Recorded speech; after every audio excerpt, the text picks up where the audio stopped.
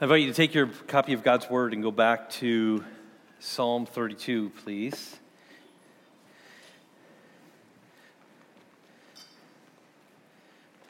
Again, it's page 462 if you're using one of the Bibles provided for you there in the seats. Before we dive into the message this morning, I told you I wanted to just take a quick second here and talk about the small groups that we're starting on the week of the 16th. And the times are listed on the sign-up sheets out there in the office window if you go around here in that hallway. I think by the latest count that I've been able to ascertain, there's about 47 times in the New Testament where we find something that says to do something either to or for or with one another. Love one another is a very common one that appears several times in the biblical text. I've been thinking and we've been praying, like, how can we as a church ensure that we're doing that to each other, that we're ministering to one another, that we're helping one another? And when there's a large group, it's easy for people to kind of fall through the cracks a little bit. And we do our best to make sure that doesn't happen. And we call on people, we encourage people, and make phone calls or send emails and go visit people and all this type of things. But I still think that there's times where people fall through the cracks. And it's not just the leadership's job to do these things, although we do have that responsibility. The Bible talks about how we all need to do this together.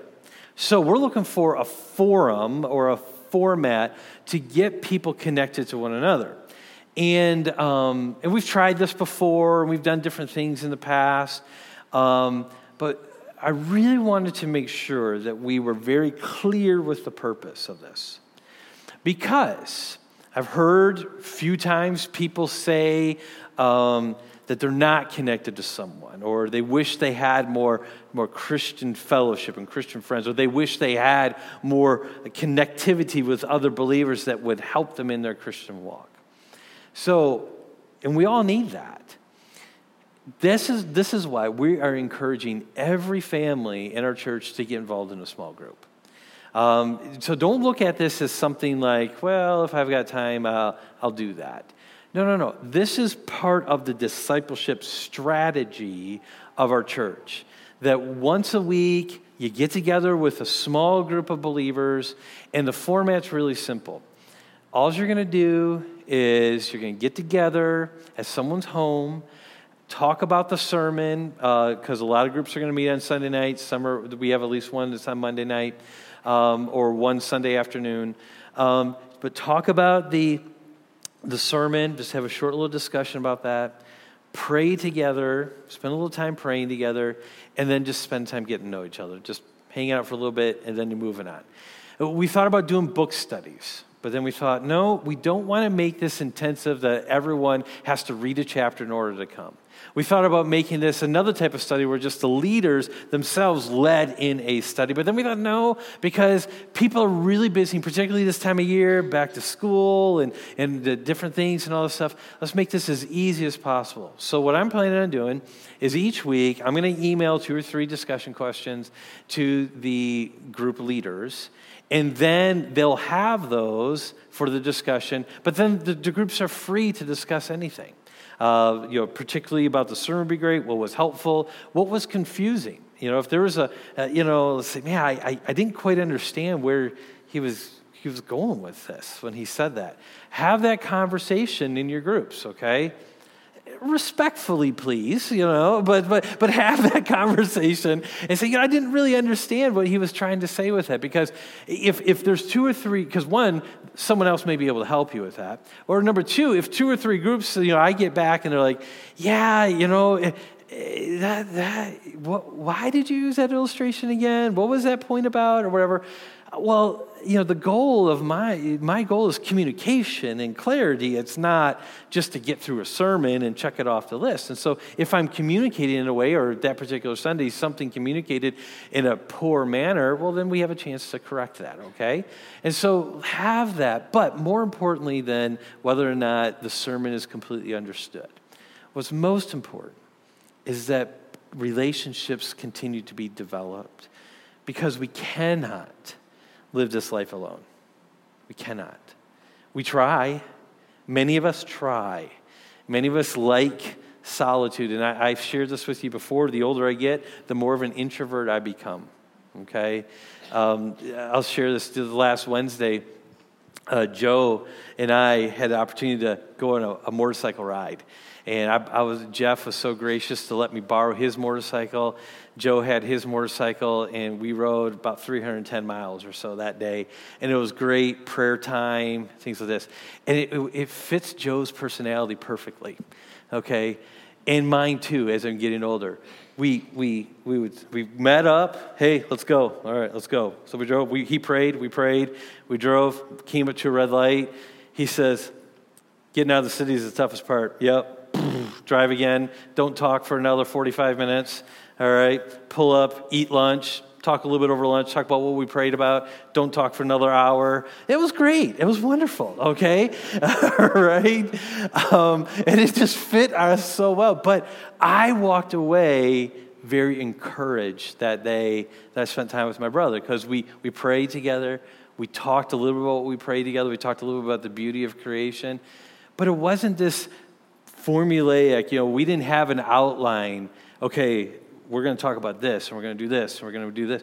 It was just living life together and being open with what God's teaching us. That's what we need.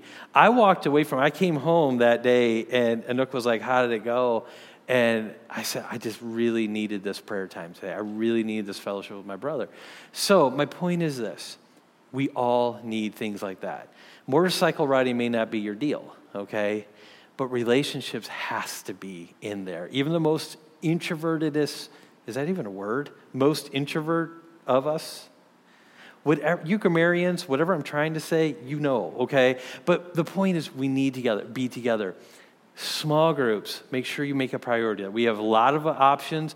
We have one or two other people that are kind of waiting in the wings. If all those fill up, we can start more, okay? So this is something that we really think is important for us as a church. So it's not just a program, it's a strategy for us to grow closer to Christ and encourage one another to do that. Hebrews chapter 10, verse 24 and 25 says that we need to be deliberate in stirring up one another to love and good works. And a way to do that is not necessarily in a massive congregational setting like this, but more in smaller groups and things like that. So let me just encourage you. Take advantage of that opportunity, okay? Because it is part of the strategy of us to grow in Christ.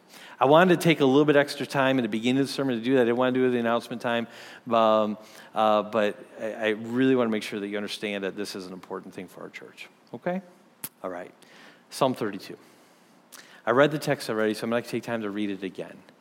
But it's going to be our first in our series of what's called Stunning Psalms. The truths and the realities that are found in these Psalms that we're going to look at should really stun us.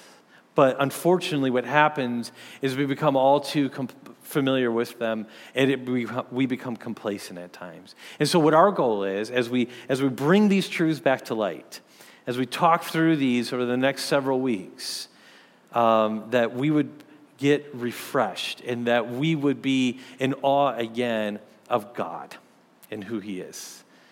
Now, the Psalms are an interesting book to study. In my church email this week, I mentioned a little trivia there that it's actually, in the original compilation of it, it's actually 5 books that are putting together. So the Psalms, 150 chapters, or Psalms that we have in our Bibles today are actually 5 books put together. So some of you, maybe in the notes and the margins of your Bible, if you come to a certain Psalm, it'll say book 1 or book 2.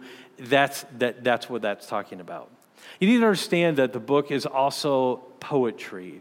And so because of that, as you're reading poetry, you interpret poetry different than you would maybe a letter or a how-to manual, if you will. So we need to have that in the back of our minds. There's going to be a lot more metaphors, and there's going to be much more imagery that are going to be used in these Psalms that we're going to look at. So we need to keep that in mind as we look through it. Another thing you want to keep in mind is that sometimes there's parts of the text that are sometimes read and sometimes not read. So for instance, in our psalm today, right before verse 1, it says a maskil of David, and some of your texts would say that. Some of you may say something else, but the Hebrew word is maskil, okay? M-A-S-K-I-L. And so what that is it's a word that we're not sure what it means, okay? The grammatical Hebrew historians, they're not sure if that's a musical term or if it's a term meaning instruction. We're not sure about it. But it's important to understand that when you see that line above verse 1 in Psalms, that is part of the original text, okay? In fact, some translations in some languages, that's actually verse 1. That's in the French Bible, correct? Yep. So if you read the French Bible, that's actually verse 1. What we have as verse 1 would be verse 2. There's another word that you'll see in the text that I didn't read, and that's the word Selah. Okay? Again, we're unsure of what that word means. Most people settle on the idea that it's a musical expression meaning pause or rest. Okay? Most of the time it isn't read. So I wanted to lay this introductory material just so you know that when you come through the Psalms, this is what's happening here and you can understand it. Another thing that we need to understand about Psalms is that they're not written in chronological order. Okay, so Psalm 1 didn't happen necessarily before Psalm 2. It's a combination or a compilation of songs. So before you, in the seats in front of you, there's a hymn book there. And we understand that you can turn to hymn books, and we don't expect those hymns to be written in chronological order, because it's just a putting together of songs a lot of times by topic or by theme. The same is true of the Psalms, is that they're not in chronological order. Now, the reason why I bring that up is that's become apparent here in just a second, because we're going to see actually how this relates to, I believe, Psalm 51, but I believe Psalm 51 came before Psalm 32, okay?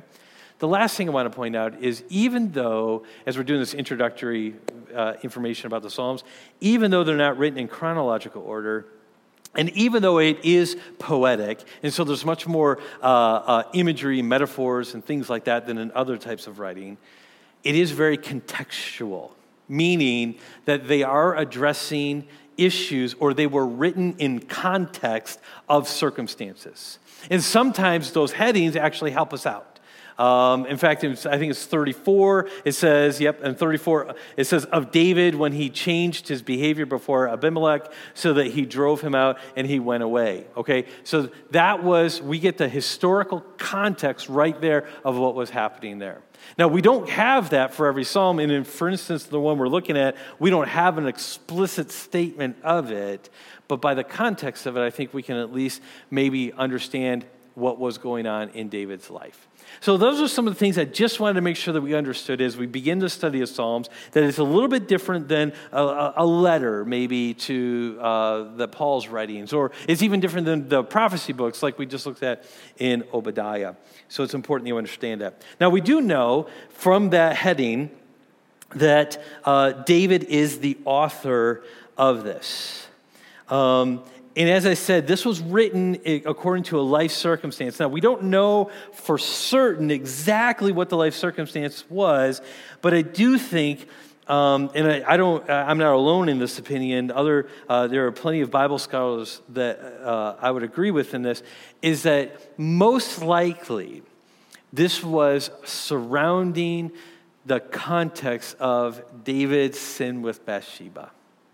That's found in 2 Samuel. The book of 2 Samuel, chapters 11 and 12. If you're unfamiliar with it, let me just remind you real quickly what had happened. What had happened was David, he was the king at that time. He was in this palace.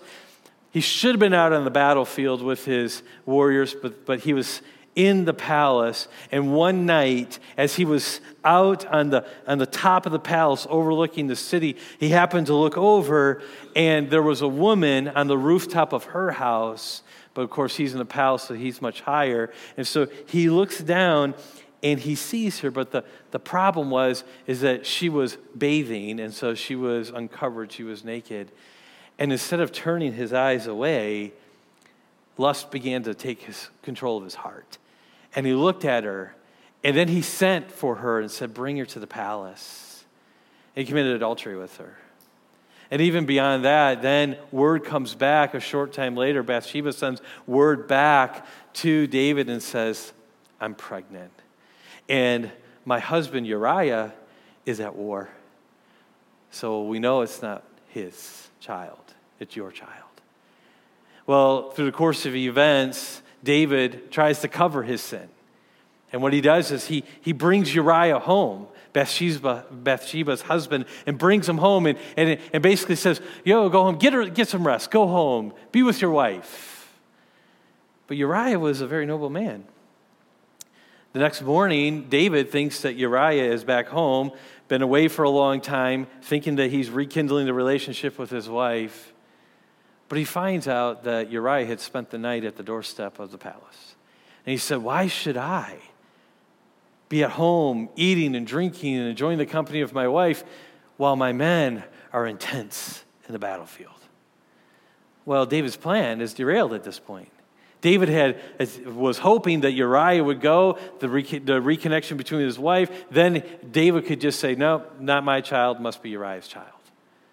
So then David takes it a step further. And David, what he does is he sends word to the general, and he says, I want you to put Uriah in the most heated part of the battle. Then what I want you to do is I want you to be at the forefront, and then give a sound and everyone else falls back, but don't tell Uriah. And so leave Uriah out there to die. And they did it. Battle comes and Uriah is out there waging war.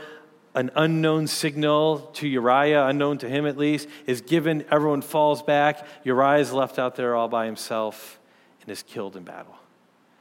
David then hears word, and so he takes Bathsheba as his own wife. Terrible story.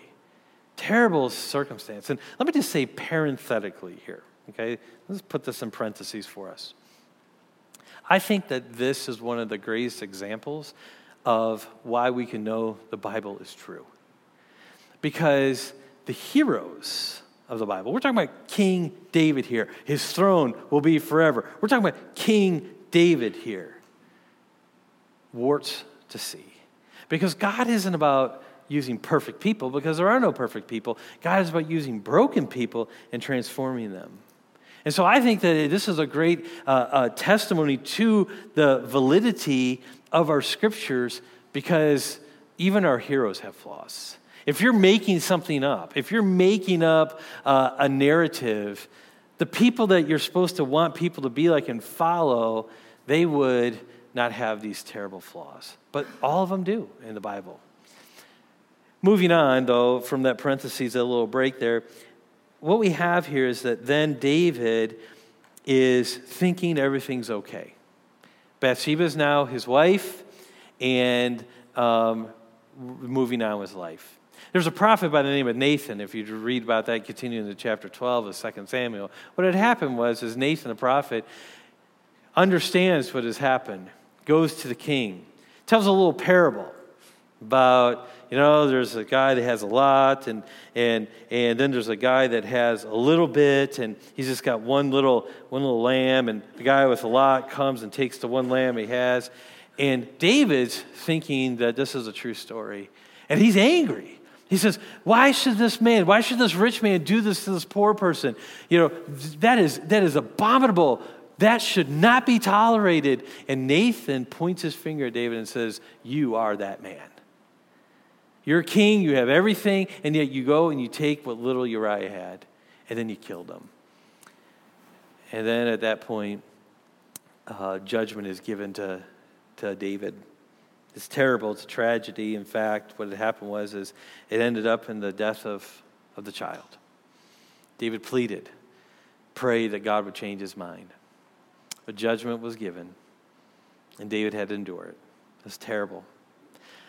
In Psalm 51, we know for certain that that is dealing with this circumstance when he says, and he is actually repenting of his sin. So the chronology of this is 2 Samuel 11 and 12, Psalm 51, when David actually prays and asks for repentance, and he says, then I will teach transgressors thy ways. But he's like, cast not thy spirit from me. And he's asking God to forgive him of his sin.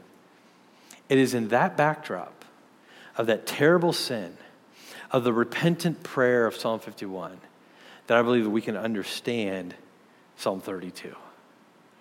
I'll read the first two verses again. It says this, blessed is the one whose transgression is forgiven, whose sin is covered. Blessed is the man against whom the Lord counts no iniquity, and in whose spirit there is no deceit. See, what I think David wants to share here for us today is the blessing of being forgiven, and then to instruct other people on how to deal with the sin that is in their life. Because here's the reality. Every one of us in this room has sin that we need to deal with. Everyone. Every one of us are sinners. The Bible is very clear about that, and our own experience tells us that we are sinners, and so we need to do something about that. We have violated God's laws and violated God's commands in some ways. Every one of us has done that. So the reality is we all have the same problem. We all have the problem of what do we do with our sin. And I don't know if you've ever had a problem before where you just can't solve. You just can't figure it out, where you have tried everything for. You know, right now in our church building, Tom and I, we have one of these problems, and that is one of the classrooms, there is just every rain, there's just a little bit of water coming into that classroom. Tom, this guy has done so much to try to make sure that doesn't happen. I mean, he went and bought a bunch of tar, okay, and put it between the crack of the building and where the asphalt is. I mean, and he pumped a lot of that in there. I mean, he's just pouring it. And I come back from a meeting, and he's out there, and I was like, oh, you got this done? And he's like, yeah, I was just pouring it down there. It was just filling up. And so he did that. Water still comes in. He's like, okay, here's what we're going to do. So he gets this big, huge, long gutter extension, right? Puts it out back there, puts a cone right by it so no one hits it. Says, all right, this is going to take care of it. Then on top of that, he gets like this asphalt stuff, and he puts it on top of the tar. He builds it all up and everything like this. I was like, all right, we got this thing problemed. We got this problem solved. This morning, he's like, there's like an inch of water like coming in. Just like, we can't figure out where this thing's coming from, right? Okay, so when you're praying this week, pray for Brother Tom, okay? That he figures this thing out because it's going to drive him nuts, okay? And then also, if you're good at finding out where water comes in the building, see Tom, right?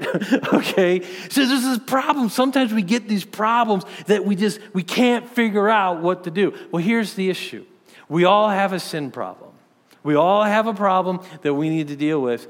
And the reality is there's really only two main options for us to deal with. And what David does here in this psalm is he gives both of those options to us. So let me give those to you. The first option is that we try to deal with sin on our own terms.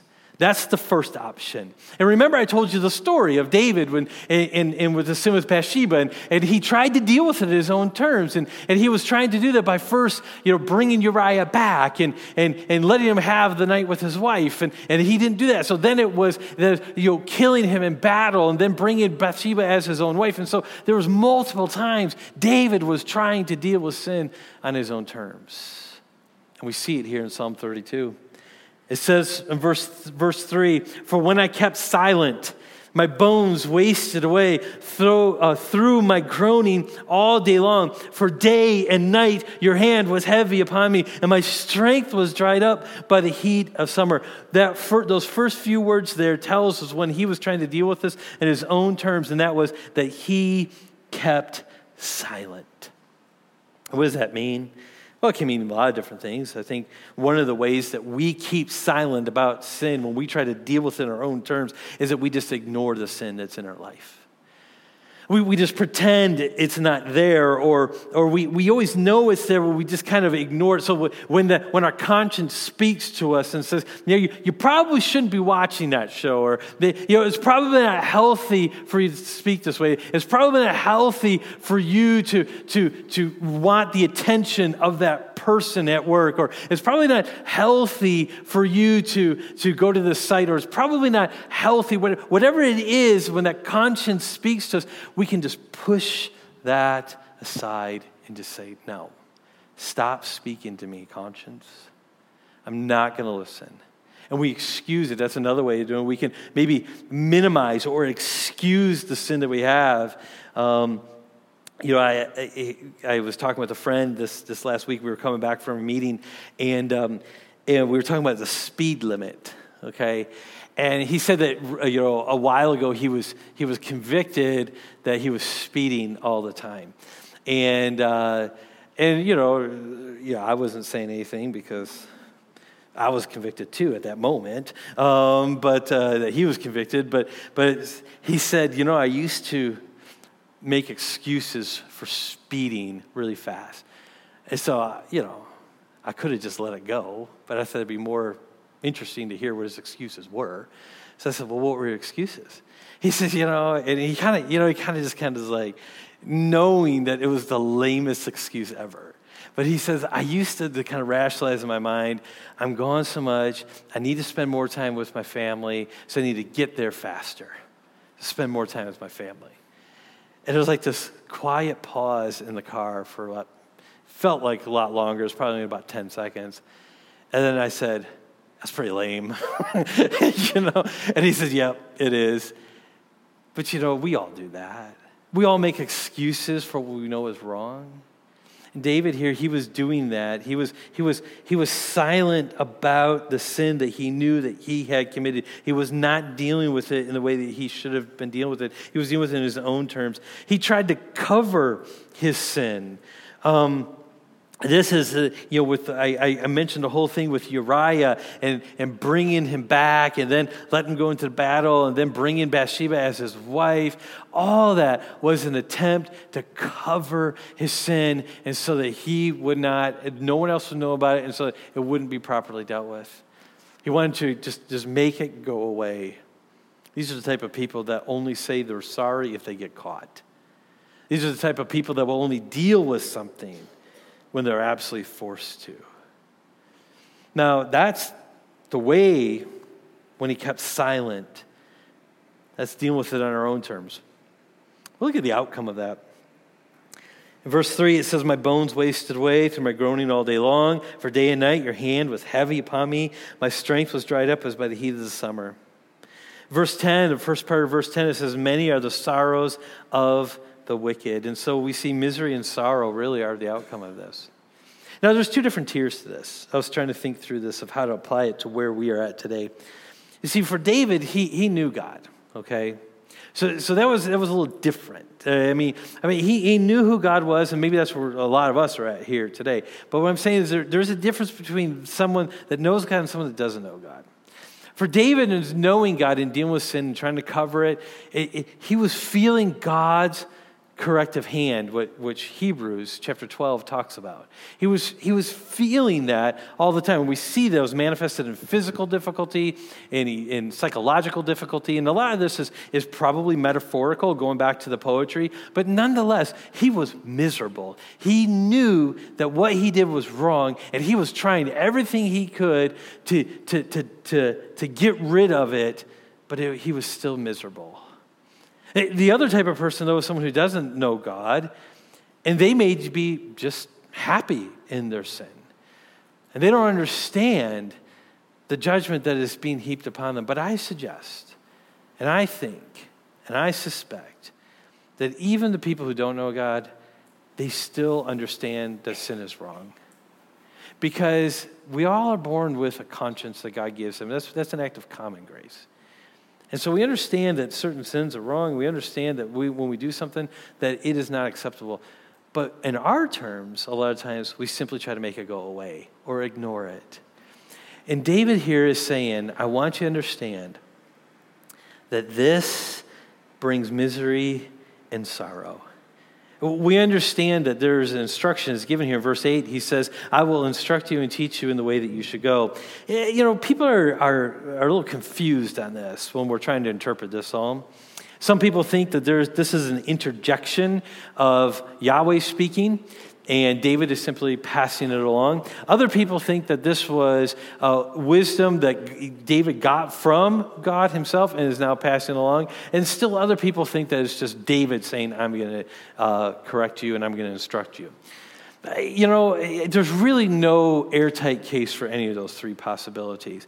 I suspect it's the middle one. I suspect that this is what David had understood from the Lord, and now he's passing it along. It really makes no difference because the truth is the same. The truth is that at some point in this psalm, when David wrote this down, he says, I need to teach you this. You need to understand that if you deal with sin in your own way, like I tried to do with Bathsheba, it just brings misery and sorrow. That's it. Misery and sorrow. And that's true for a believer or someone who's not a believer. And so if you're here today and you're struggling with joy, it could be that there's sin that you need to confess before the Lord. It could be that you're trying to deal with sin on your own terms. I'm not suggesting that every difficulty, every depression or anxiety that we have is immediately traced to unconfessed sin. I'm not saying that, so please don't hear that. But what I am saying is that if we have lack of joy in our life, if we have sorrow and misery in our life, it would be worth considering, am I trying to cover sin? Am I trying to ignore sin? Am I trying to minimize sin? Am I trying to deal with sin on my own terms? So I mentioned that in this text, there are two main options to deal with the problem of sin. The first option, as we've seen, is that we try to deal with it in our own terms. And he talks about how that leads to misery and sorrow. The second option is that we deal with sin on God's terms. Now, I put it the language of the first so that we try to deal with sin in our own terms, because the reality is we all end up dealing with sin in God's terms whether we want to or not. We all end up following God's plan at the end, whether we realize it or not. Philippians chapter 2 is very clear about that Jesus reigns and Jesus wins. And the Bible is very clear that we will be held accountable for our sin, or Jesus will be. Those are the two choices. So what David here is saying in verse 5, he says, but first I tried it my way, but then look at verse 5. I acknowledged my sin to you, and I did not cover my iniquity. I said, I will confess my transgressions to the Lord, and you forgave the iniquity of my sin. And so what he's doing here is this is called what we call the word repentance. He's repenting of his sin. The word repentance simply means to turn or to change. It's the idea of acknowledging, hey, what I did was wrong, and it was an affront to God, and I need his forgiveness for it, and I'm asking you to forgive me.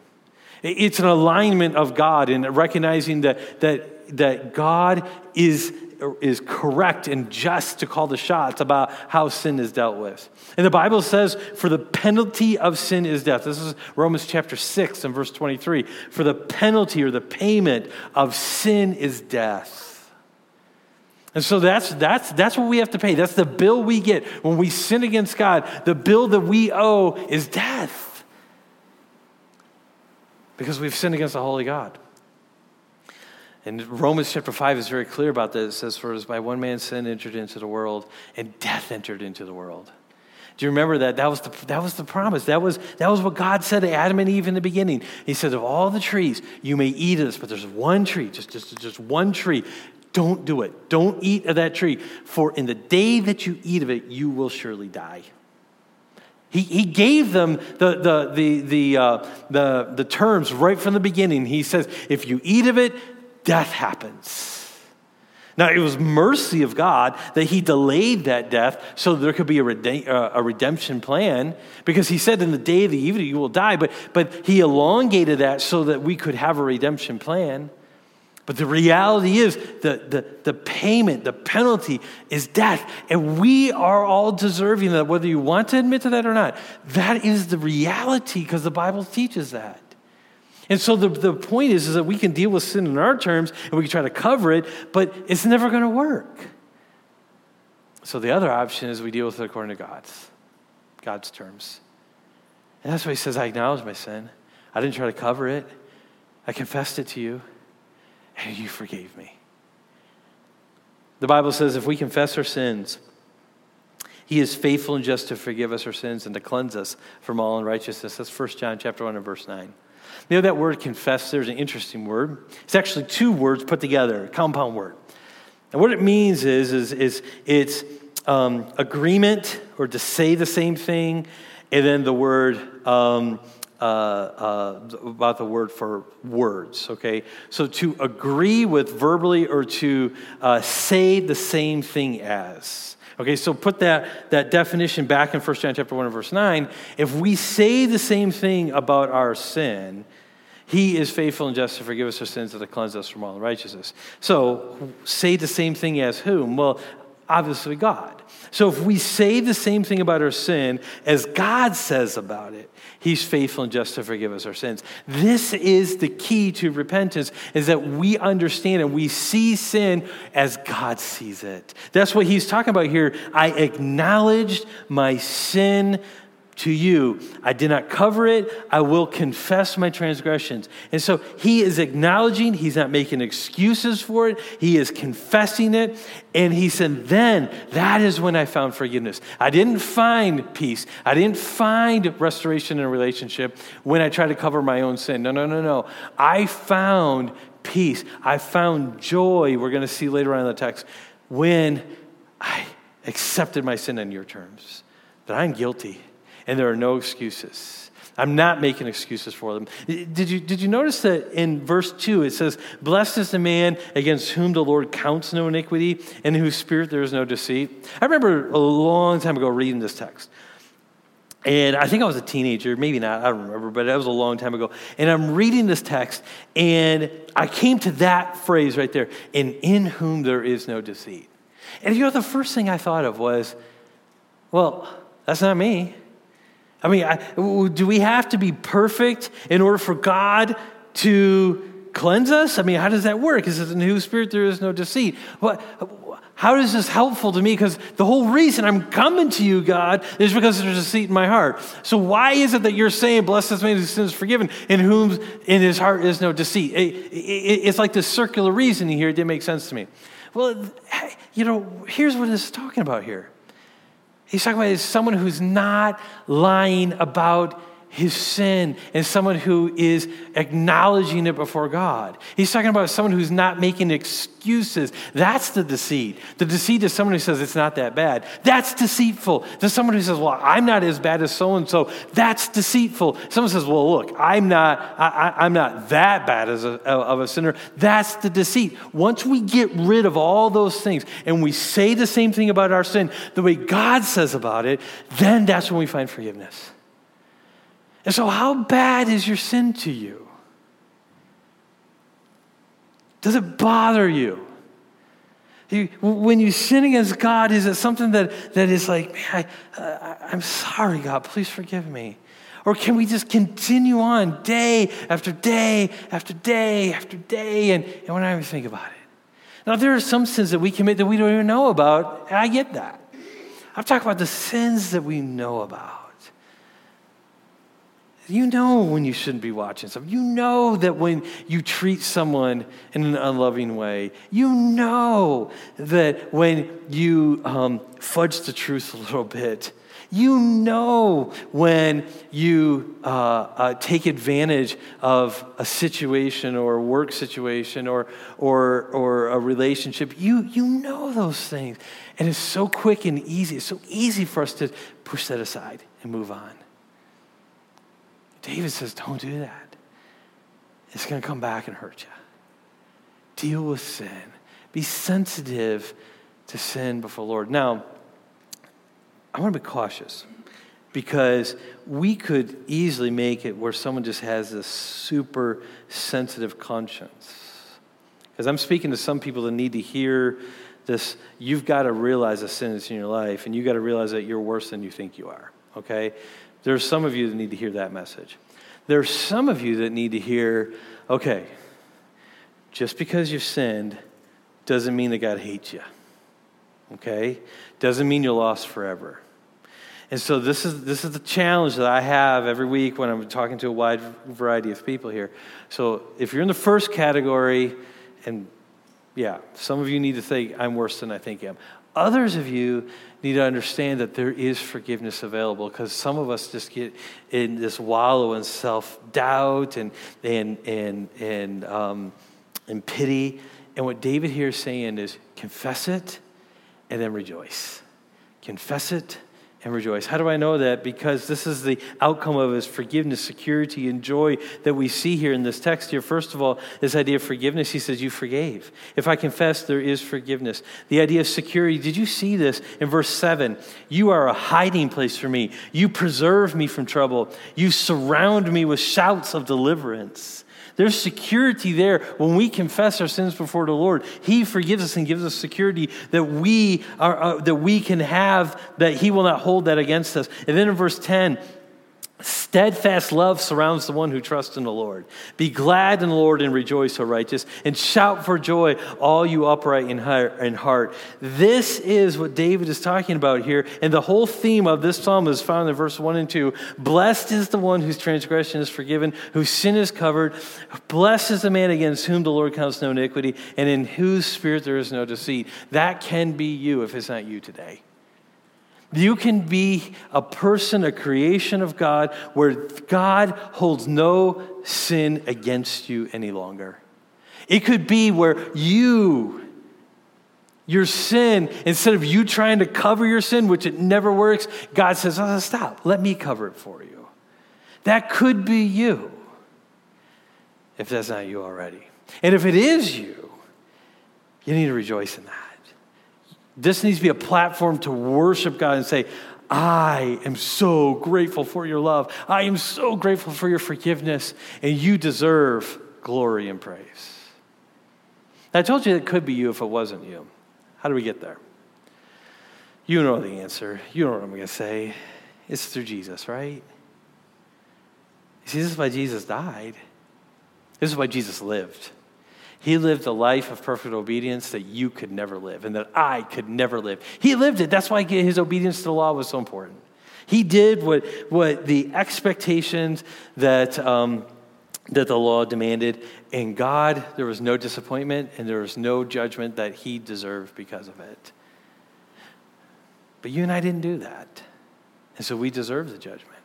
But Jesus lived that perfect life of obedience, and he died the death that he did not deserve. There was only one reason why he died, and it wasn't because of any sin. It was because he wanted to take it for you. And the Bible says we believe and we follow him, and it demands our allegiance to him. We're forgiven. And so this is what David is saying. Is the most happy person in the world, the most joyful person in the world should be the people who know that they're forgiven. Here's the problem. There's a lot of Christians that just don't seem very happy. I struggle with it at times too. Where's that category? It seems like either you have joy because you're a believer in Christ and happiness, or you are miserable because you're trying to deal with sin in your own terms. Where's the category for the person who says they understand the gospel of good news of Jesus Christ, but yet they're miserable? I think Peter helps us with that. I won't take time to turn there. But there's a phrase that he uses, and he talks about it in our Christian life, and he says, giving all diligence, add to your faith the virtue, and to virtue knowledge, and to knowledge temperance, and to temperance patience, and to patience godliness, and to godliness kindness, and to kindness charity. And so he's saying this is what should be happening in your life. He says if these things are in you and abound, he says that's what should be happening. But he says, but he who doesn't have these things is blind. And there's a phrase here that is really sobering to me. It says, and he has forgotten that he was cleansed from his former sins. How is it that you and I can get to the place where we can forget about the stunning reality of Psalm 32? How is it that you and I can get so caught up with day-to-day life and getting to this Friday or getting to the next goal or getting to the next thing, and we can just forget this? So this is a call, if that's you today, this is a call to say, go back and remember and be renewed in your mind of the beauty of being forgiven. Your sins are forgiven. And let that melt that cold heart that is building up. Let that stay that biting tongue that may be threatening to come out and unleashed on other people. Because when that's happening, we've forgotten. But when we are living in the reality, today reality of, I'm a forgiven person, how can we not have joy? How can we not have happiness? Think about it this way. The biggest problem that you will ever face in your life, the solution has already been given to you. It's all downhill from there. The eternal problem of sin is the biggest thing you will ever face in this life. And it's already been dealt with. So how can we not have joy in those situations, even when it's difficult? And so this is a call to Christians and non-Christians. This is a call to people to go back to God and follow God on His terms and deal with sin according to His way and not according to our way. So let me land the plane, as it were. Let me conclude by saying this. There's really two application points that I want to put before you. Here's the first one. Repent of your sin while you have time. You say, well, what do you mean? Look at verse 6. Therefore, let everyone who is godly, the idea is faithful there, offer prayer to you at a time when you may be found. Surely in the rush of great waters they shall not reach him. It's the idea, metaphor of chaos and difficulty. The rush of great waters will not reach the person who has reached out to God. But you notice that? While you may be found. I was debating about how to phrase this. There's the, kind of what the passage says, and that's easy to outline, But then there's how you teach it, and that takes a lot more work, okay? And I was really working on this and trying to figure out how to communicate this truth. And one of the metaphors I thought about using was, and I thought it may not quite get it, and it could be confusing, is that God's forgiveness has a shelf life, okay? Now, it could be confusing because, God is willing to forgive. It clarified for me when I was reading Spurgeon's writings on this text, and he said, Charles Spurgeon, the great English preacher of a couple centuries ago, said that the time between my sin, and Jesus' return is called mercy, okay? And we're living in merciful times right now. But the reality is, any one of us could go at any time, and the reality is Jesus can go back at any time. And there's another reality too, is the Bible talks about we can harden our hearts so much that we're like stony ground, and even the most beautiful of texts of Scripture doesn't break through any longer because we've hardened our hearts so much. This is what David's saying. He says, listen, seek him while he can be found. Don't go into the debates right now of debating your sins right now. Don't do that. Just confess it to the Lord. Say, okay, it's wrong. Help me to change. Seek the Lord while he may be found. Repent while you have time. Some of us, we're living in this merciful time. That's all of us actually, and we don't know when that time's going to end. And once this life is done, there are no second chances. I mean, it's not like you're going to get to heaven and go like, well, this is true after all. Okay, I'll believe. No. It's too late. Jesus, at that point, according to the end of the Sermon on the Mount in Matthew, he said, I will say in that day, depart from me, you workers of lawlessness, for I never knew you. I've shared with you before this most sobering and difficult parts of the Bible for me. I wish that it weren't true, but it is true, and it has to be true in order for God to retain his holiness and justice. But in his mercy and love and his kindness, he also, and justice, he gave Jesus to pay for that. So you have two options here. Either you can pay for your sins or Jesus can pay for them. Let's go And Jesus wants you to follow him. The last thing I'll say is this, and it's found in verse 8 and 9, listen and learn. Verse 8 says, I will instruct you and teach you in the way that you should go. I will counsel you with my eye upon you. Be not like a horse or a mule without understanding, which must be curbed with bit and bridle, or it will not stay near you. Listen and learn. Don't be like a horse. Don't be like a mule that has to have physical things just to keep them near and fighting with and everything. He's saying, just listen. Listen to my instruction. He says, I have walked this path. I tried doing it my own way. Misery and heartache. Don't do this. Just acknowledge your sin, and you will find joy, verse 10. You will find peace. You will be blessed, verse 1 and 2. This is the stunning reality of the psalm, is that you can have complete forgiveness of sins, and we need to continually to be offering up prayers of repentance and asking God to forgive us of our sins. I said I'll close with this. I said that there's two options here.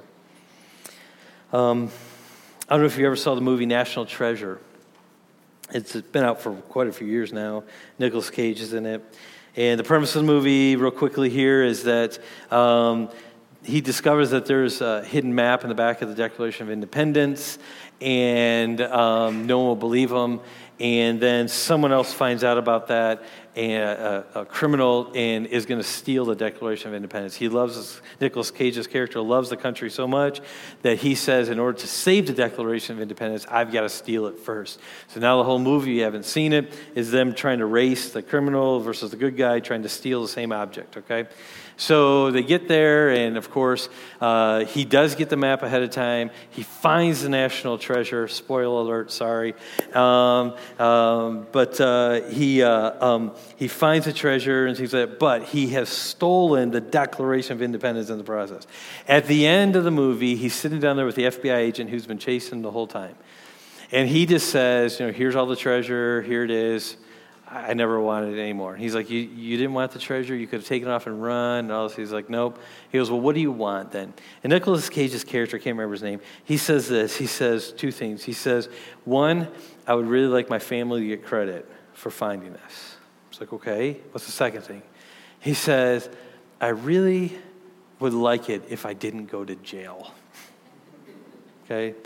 Now, the response of the FBI agent is intriguing. He says, but somebody has to go to jail. And he says, well, maybe I can help you with that. And so they end up catching the criminal, and that's the criminal goes to jail. That phrase has always stuck out in my mind. Someone has to go to jail here. Justice has to be served. We can't just let this go unnoticed. We can't just sweep this under the rug. Someone has to go to jail. The reality is someone is going to pay for your sin. Someone is going to pay for my sin. David here is saying, if you try to go about it your own way, you're paying for it. And the Bible says that's eternal destruction. But Jesus says, let me pay for it. Let me pay for it. Trust me. Confess it to me, and I'll cover it. Those are only two choices. And the fact that God, the creator of the universe, would make it so that you and I could have Jesus pay for our sins, that is stunning. That is amazing and worthy of worship. We have a table here before us today. Every other week at our church, we have the Lord's Supper together, and what we do is we commemorate in one way Jesus' death on the cross. We commemorate what we've been talking about here, this idea of Jesus dying on the cross to pay for our sins. And so what I want us to do today is I want us to think about how this is a stunning reality, and this is something that is very important for us to remember and something for us to worship God in as we remember what Psalm 32 says. Psalm 32 says that our sins can be forgiven if we acknowledge and we confess it. And so if that's you today, if you've acknowledged your sin before God and you're a follower of Jesus Christ, what we're doing here is we are remembering that in a way that God has told us to remember it.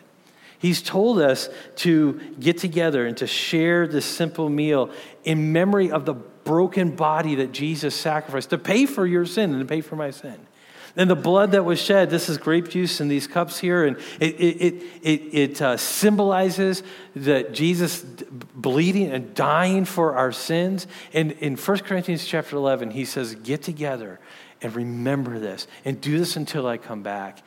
Because it is important for us to remember that forgiveness is possible. It's important for us to remember, if you're a believer in Christ, that forgiveness has happened. So we worship God because we don't want to be like those people in 2 Peter who have forgotten.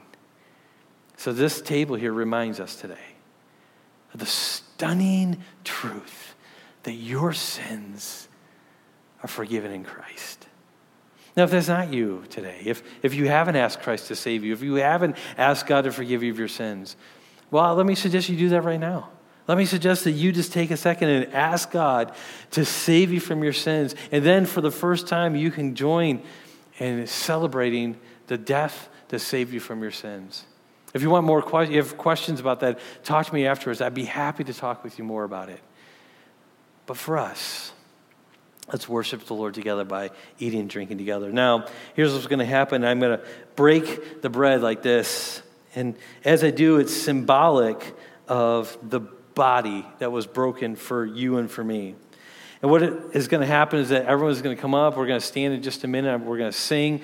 The musicians are going to come up and lead us once they start the music. Then everyone just comes up and take a piece of bread out of the cup here. Take a cup of juice and then go back to your seat. We understand there are some people that they can't, or it's difficult to come up to this way. And so Roger is going to go through the auditorium. He'll take a thing of juice and he'll take some bread, a little plate of bread, and just catch his eye. Roger, raise your hand real quick. Okay. And so just catch his eye and he'll be happy to serve you. He's going to go back and serve the sound guys, the AV guys back there anyway. And so he'll be happy to serve you. But this is a time for us to remember and to worship God for the stunning reality that forgiveness is possible.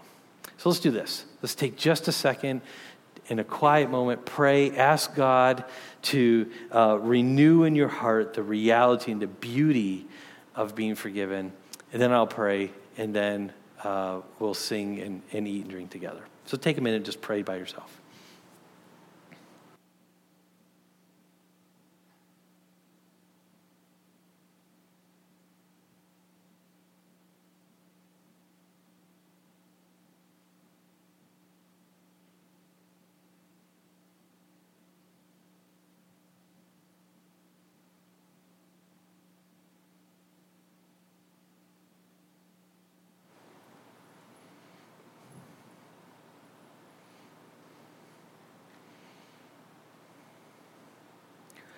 Father, none of us are worthy of your forgiveness. And I think that's what makes it even that much more stunning. Father, I confess, I feel like I just don't have the vocabulary to communicate what an awesome reality this is. I pray that your Spirit would use your words in Psalm 32 to refresh in our hearts the beautiful gift of forgiveness that is offered to us. God, there are so many times in this life that we just forget. And I know that today I was speaking to people who have in the past asked you to forgive them of their sins, but maybe in the day-to-day life have just kind of forgotten that. Let the cares of this world be too heavy upon them. And maybe haven't dealt with the sins in their life that they need to. So I pray in this time that your Spirit will work in a way that only you can do.